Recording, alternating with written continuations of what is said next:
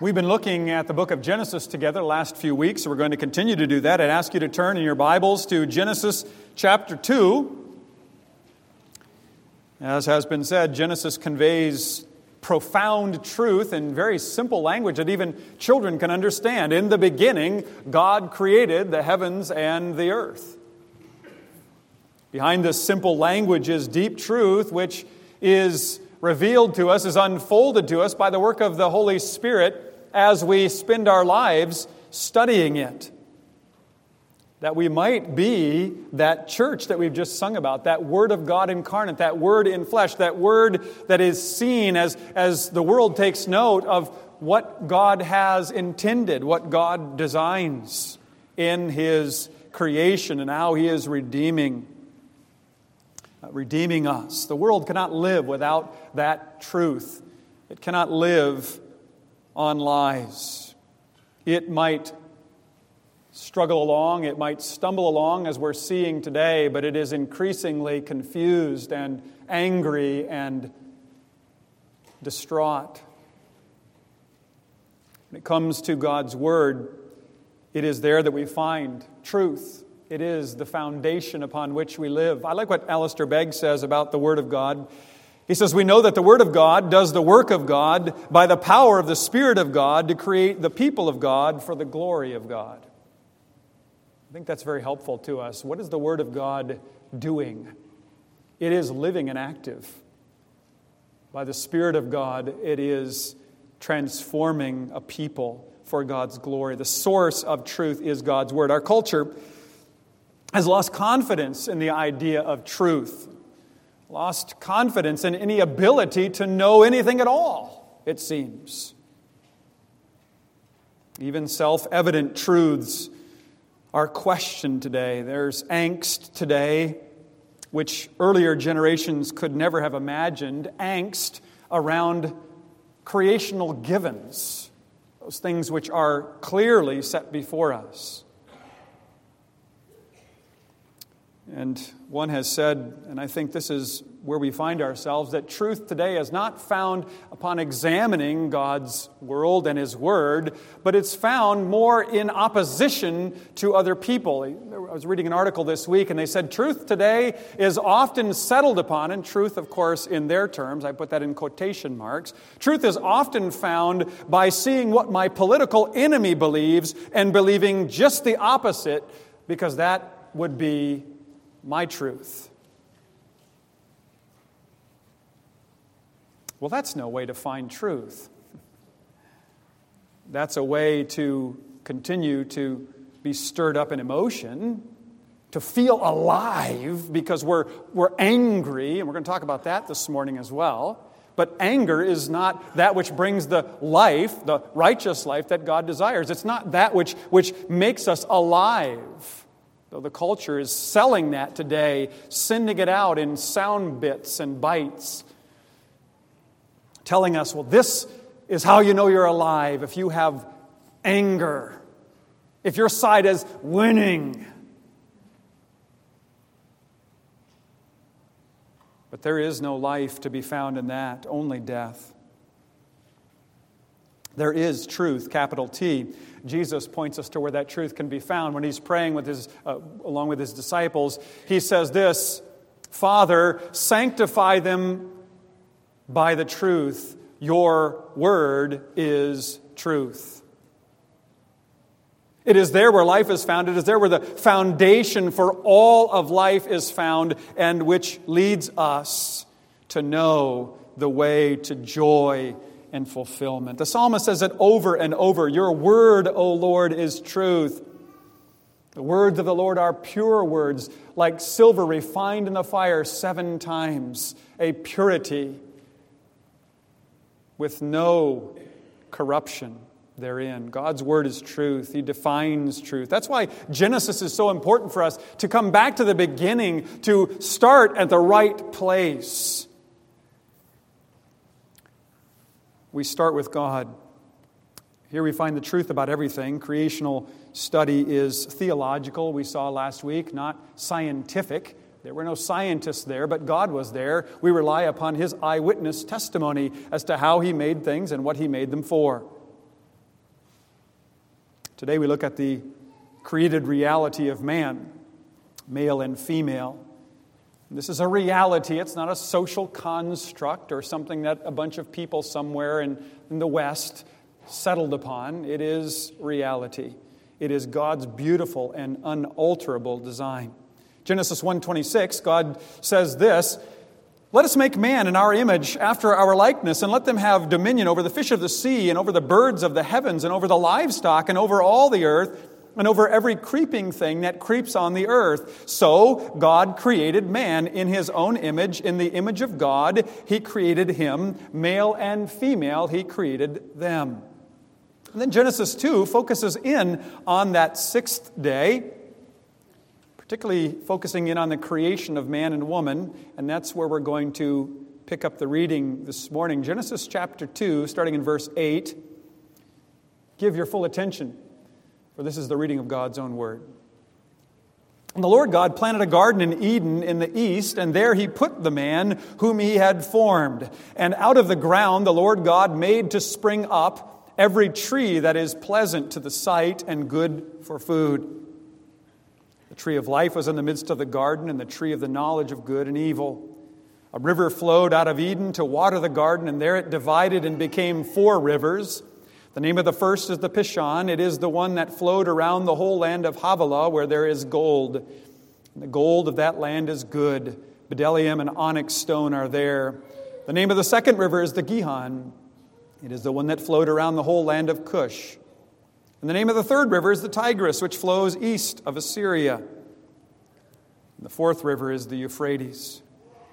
The Lord God took the man and put him in the Garden of Eden to work it and keep it. And the Lord God commanded the man, saying, 'You may surely eat of every tree of the garden, but of the tree of the knowledge of good and evil you shall not eat, for in the day that you eat of it, you shall surely die.' Then the Lord God said, 'It is not good that the man should be alone. I will make him a helper fit for him.' And now out of the ground the Lord God had formed every beast of the field and every bird of the heavens and brought them to the man to see what he would call them. And whatever the man called each living creature, that was its name. The man gave names to all livestock and to the birds of the heavens and to every beast of the field. But for Adam there was not found a helper fit for him. So the Lord God caused a deep sleep to fall upon the man, and while he slept, took one of his ribs and closed up its place with flesh. And the rib that the Lord God had taken from the man He made into a woman and brought her to the man. Then the man said, 'This at last is bone of my bones and flesh of my flesh. She shall be called woman, Isha, for she was taken out of man, Ish.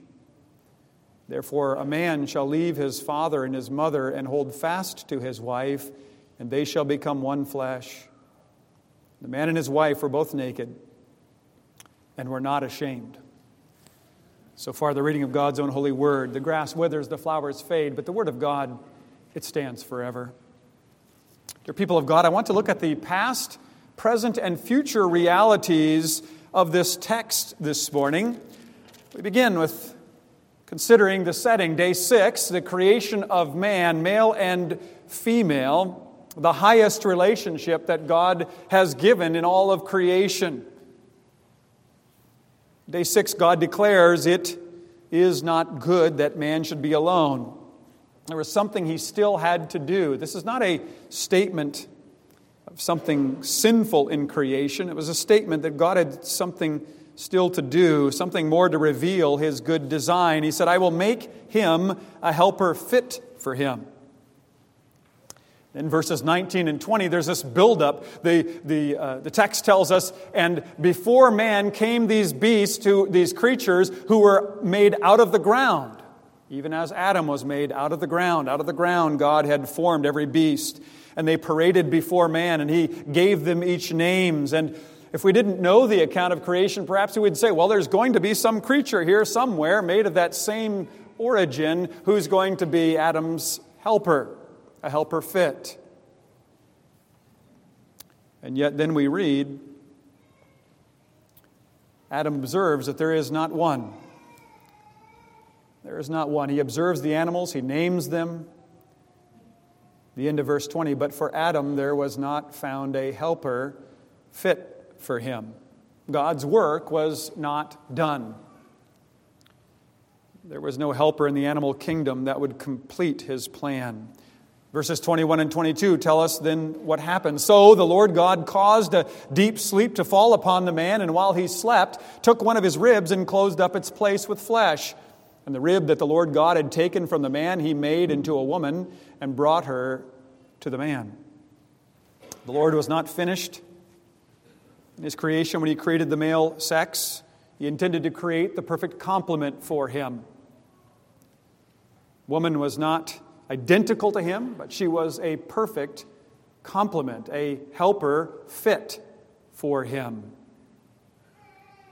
Taken from his side, she was not to be dominated by him. Taken from his side, she was not to dominate him. Taken from his side, she was to serve alongside of him, in submission to him, in keeping with God's decree, for the good of the world. Only together could man fulfill God's plan for the world. And this plan and this design have been under attack since the fall. So that is the past that we see this morning, the creational reality. This is how it was. God said, this is how it took place. Unfortunately, we live in a present insanity. The creational reality has not transferred into a cultural sanity, but sin has entered in, and we have a present insanity. Perhaps we don't think we need to talk about this, about our sexuality. We think, well, it's pretty clear how this works, and yet God talks about it at the very outset of the Word of God. And when we see the world around us, we say, oh, indeed, we must be reminded of God's design. For we go astray. God wants us to embrace His Word and to teach it. We are to model it, to teach it, what it means to be made male and female in God's image. He created us that way, the creational binary we call that. To work in clear roles for the good of the world. I don't know if I want to get too much into this morning, but the push today is a oneism, a paganism, an attempt to absorb God into creation and say He's just part of the creation and we are to make of Him what we can as He becomes more like us. In fact, the Word says something altogether different. It says, and God was, in the beginning, God already was from eternity, and He created the reality that we see, and it is not a part of Him, but that which He has spoken out. He creates us to live in that binary design for the good of the world. In purity, in all sanctity, and not distorting that good binary in any way, certainly not rejecting it for some oneism. How did we get here? Well, that's another sermon in the sense of how did we get to this place. But let me just say very quickly, in those verses about where the garden was located, you see all the minerals there, verses 10 through 14. Very quickly, what that's teaching is God placed in the world things to discover. There are resources, there are things for us to find and to use, and we call that technology. We take hold of things to make life more efficient based upon what we find in God's created order. And what we've done with technology today is gone off the rails and turned away from God and used technology to do things and to make things and to say things that God never intended for His world. And in this context of male and female, technology has made things possible which were never previously even considered. such that people now question their sexual identity because they can change their appearance through technology. And it's gone beyond that to where people won't even identify themselves as male and female. They say, I identify as non-binary.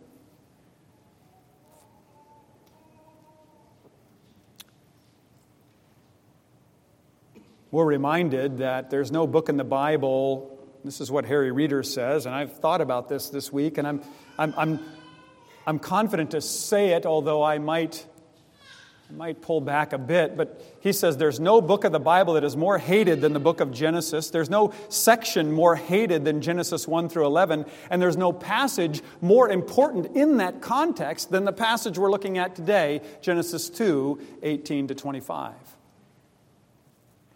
That's a pretty big statement. But as we look at the world around us, what is under attack is the very creational foundation from which life comes. And if that can be destroyed, which it will not, but if that could be destroyed, then all of life is going to look completely different. And that's the goal. To remove God, to remove His design, to remove any talk of purpose, and to then come to a new world. A new garden, if you will.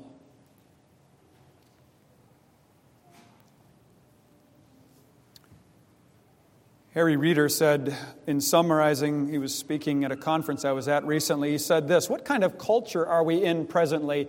And he gave 5 points, and I'm not going to look at those today, but I'm going to list them. He says, we're in a culture of insanity, absurdity, immorality, lethality, and profitability. And we can think about how all those manifest themselves in our culture today.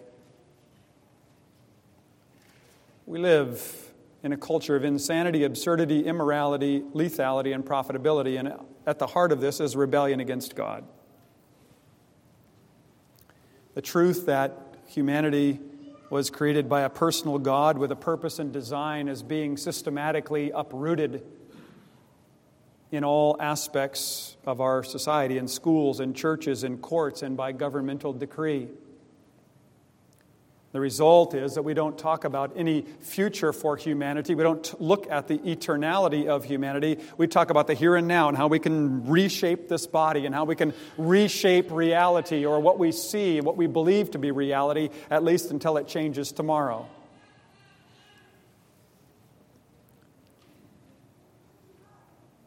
There's no talk of heaven or hell. That's by design. That reality is smothered. There's no future for humanity in that sense.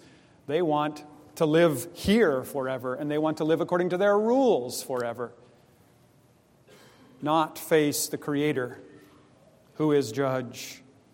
We care about the now, and anger is the sign of life for us. That's what the going emotion is these days, anger. Can I stir up anger? When that logarithm was put into our social media accounts, the creators soon realized that got followers engaged far more than anything they had tried to that point, to make people angry.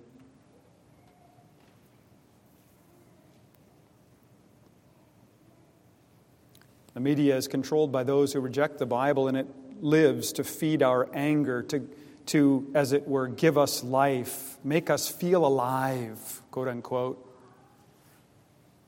We tell ourselves we live for today because there is nothing else. And we live however we want because we're told there's no right or wrong, only authenticity and inauthenticity. But there is wrong, and God declares what that wrong is. It's when we disobey Him. It's rejection of God and of His commands and of His design. And this rebellion doesn't bring happiness or satisfaction. The peddlers of this understanding of the so-called social influencers today are aimed at the most vulnerable of our population, namely our children. Those least developed to process what is coming at them 24/7 in the form of sound bites, easily digestible, easily deceptive, and ultimately destructive. And because our nation has turned from God, we're ruled by those who are simple in their own minds, foolish, that is. I invite you to turn to Isaiah chapter 1 if you want to see that. I'm going to be reading from Isaiah chapter 1 or referencing Isaiah chapter 1. What's happening there? Well, the nation of Israel is a picture, a subset of creation. God is saying, this is what it looks like when redemption takes place.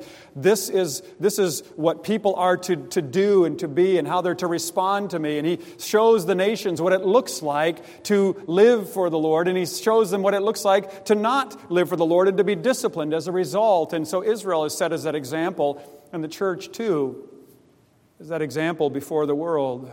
How do we live? Well, the people of God were not living for God, and God was saying, well, it will not go well for you. I've said that from the very beginning. If you disobey, you shall surely die.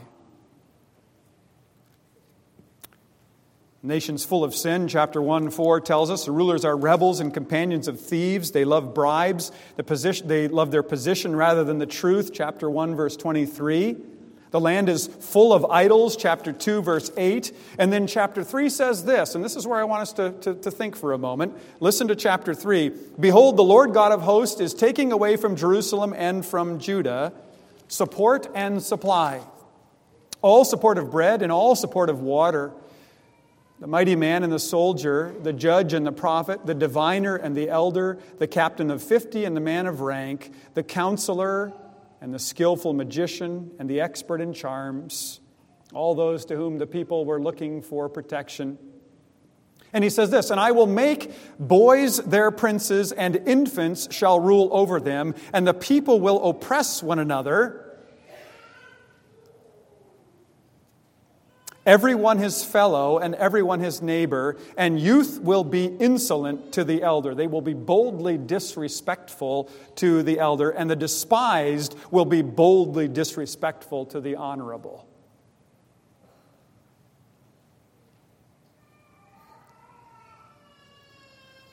They're ruled by those who have no business ruling them, because they have not the character, the virtue, the understanding required for godly leadership, which is going to lead the nation in a right direction. In fact, it's going to lead the nation in a direction toward absolute depravity. Feeling, whatever I feel at the moment.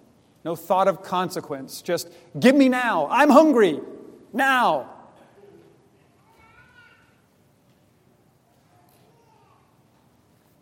The state of our universities, the state of our woke corporations, the state of many of our politicians fits into this description. Pressure is being exerted against the truth and those who hold it. Financial pressure, social pressure, psychological pressure. And this present sexual insanity has no connection to the clear creational reality. God made man male and female. There are programs now teaching young children that their biological sex, the sex that they're born with, doesn't mean that they are either male or female. They're told they should experiment with different pronouns to see what feels most natural to them, or if they prefer, not to choose either identity. They're told to take hormones that alter the body's natural cycle to become what they identify as. And parents are not allowed to know how they identify at school. That's the insanity of it all. Though it's very clear from the very beginning, Genesis chapter 2, how God has made us chromosomally, XY and XX, male and female, physically, male and female. And yet we know better. Because we now have technology, and we have psychology, and we have sociology. We don't need the Bible.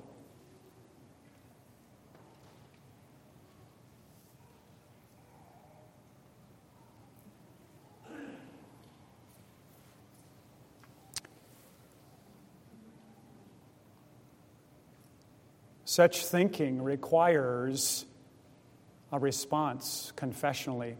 That's why I'm so very thankful for this confession which has just come out. the New Reformation Catechism on Human Sexuality. There is much in here that will be helpful to the people of God. It has the shape and form of the Heidelberg Catechism, question and answer format, and addresses many of these issues. I was going to read from it this morning, but we don't have all that much time.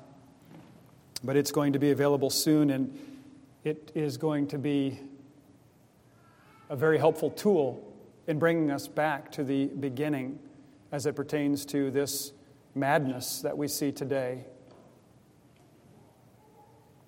Correcting our feelings by the Word of God. We might want to ignore this cultural moment, but we need to be living faithfully in it, teaching what God says about human sexuality. We need to teach this in the present because it matters for the future. That's where I want to look at thirdly. As we consider this issue, we need to ask, what is the role of the church? Are we social transformationalists? Are we out there trying to transform people's thinking on how they see themselves? Is that what we're advocating this morning? No, that's not what the church is called to be. We're called to be the Word of God incarnate. To show in our lives what it looks like to be living in light of God's design. Well, you say, well, wait a minute. They said in Acts 17 that these men came and they turned the world upside down. What does that mean? Well, what that means is when Paul was preaching the gospel and people were responding, everything was changing because the gospel was piercing their hearts, allowing them to see that things had happened way back in the very beginning, which explained why they hated God and why they hated His design. And now it started to make sense as the Spirit came and poured out the truth upon their hearts, indicating to them, helping them to see, opening their eyes to see that indeed they were living in rebellion to Him. So it is the church which is to proclaim the gospel and all of the truth found in God's Word. And as that Word is received, society changes. And that is why the world wants the Word of God to be eradicated and churches to be eradicated and the gospel to be called hate speech. Paul's mission was to turn sinners right side up, not turn the world upside down, but to turn sinners right side up through the preaching of the gospel and the commands of God. When we teach the Word of God, when we teach the gospel, it all comes into focus. What's wrong with the world? I've said this before. G.K. Chesterton answered that question with 2 words: I am. And you are. And we are. Because we don't want to follow God's commands. We don't want to live according to His design. We want to find our own way naturally. And we need God to transform our hearts and our minds so that we might go back to the beginning where He has proclaimed what is true and then live in light of it.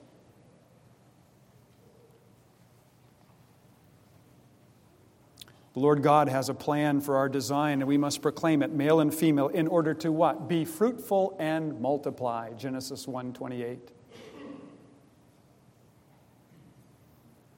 He wants the earth to be filled with image bearers that point creation to Him. He wants the world, He created the world to be inhabited, He tells us in Isaiah 45.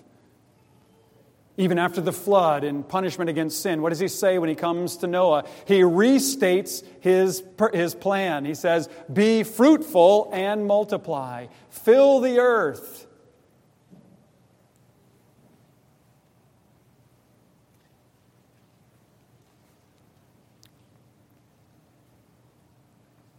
Man is to reproduce. He gave man the gift of sex to be enjoyed in marriage with the purpose, production of more image bearers who would come into the world to sing His praise.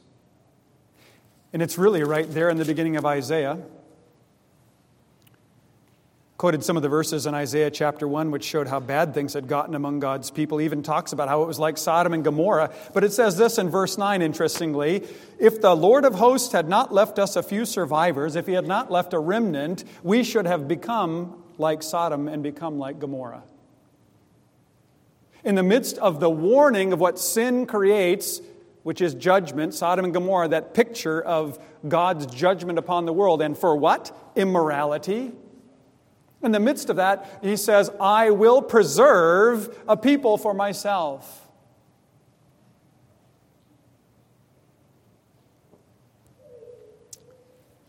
God preserves a remnant, rescuing sinners from certain destruction to faith in Christ, that their sins might be atoned for and their life set right. And friends, that is our joy and our confidence that in Christ all our sins are taken away. The Spirit is given that we might believe and that we might see rightly, that the future might be bright, that there might be more image bearers brought into the world from marriage between one man and one woman. And we are to be those who respond in this way, having heard the Word of God. The Lord says in Isaiah 1 a bit later, my people shall be redeemed by justice, and those in her who repent by righteousness. Verse 27. What's he talking about there? Well, he sends his justice upon the Lord Jesus Christ, that we might not have to bear it, for if we did, we would be destroyed. And he gives us Christ's righteousness so that in him we might enter into heaven. And you are privileged to hear God's word, that your eyes and ears might see and hear the truth and live by it as he works in you by his Spirit, making you to understand how God created all things, male and female. Young people, God created sex good. It is good. In marriage between a man and woman for life, that future generations might rise up and bless his holy name. There's no fruitfulness from a partnership of two men or two women. The lie of Satan says this: you can express your desires however you want. But the woman was made from man by a direct creative act of God. Verses 21 and 22 tell us in Genesis 2. She was brought to the man, verse 22. The Lord brought the woman to man. Man didn't have to see everything parading forward. God said, this is my good plan for you.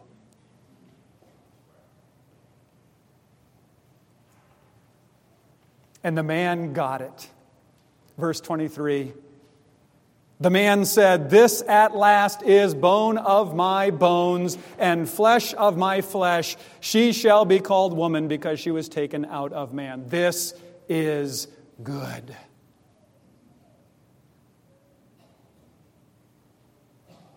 And God then declares his design for the future of this blessed relationship. Verse 24, therefore a man shall leave his father and his mother and hold fast to his wife, and they shall become one flesh. He shall leave and cleave for life, that they might be one.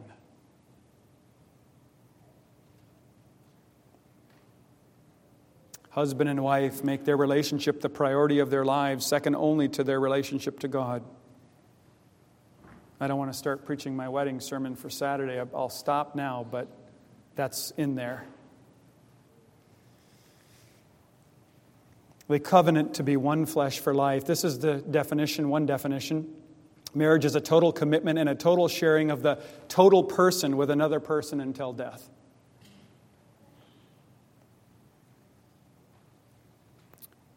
What a blessing when that relationship of the two becoming one is the two becoming one in submission to God. Marriage is his plan for all. believer and unbeliever alike.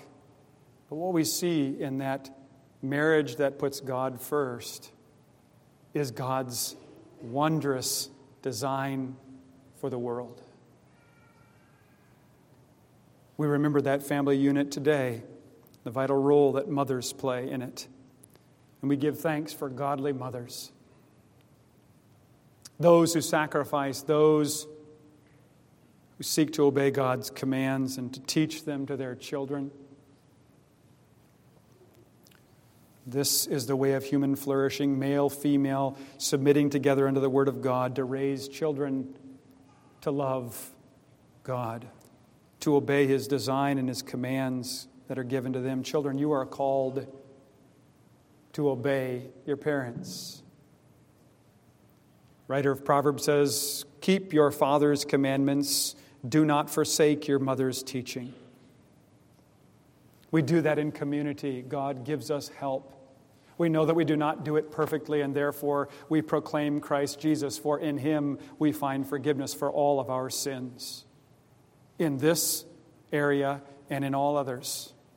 For He is the one who gives us that model of what it looks like to submit to God. He laid down His life, not considering equality with God something to be grasped, but taking on flesh, that He might take the curse that you and I deserve, that we might be delivered, that we might live not in anger, which is not the righteous life that God desires. That does not identify where life is found, but in joy and satisfaction as we submit ourselves to God's good design. What a joy to hear the professions of faith today, and that is a statement too to God's faithfulness, to His promises, and to His wonderful provision of godly parents who teach their children. And we must pray that God would continue to bless our homes with His Spirit, that we might speak the foundational truths, so that we might look back to the past, see the good way, and walk in it, as Scripture tells us. That we might live in faithfulness in the present, in the midst of all of this insanity, as we set our eyes upon that future glory which is kept for us in Christ, who submitted Himself perfectly that we might live. May God give that to us in our homes and in all of our relationships.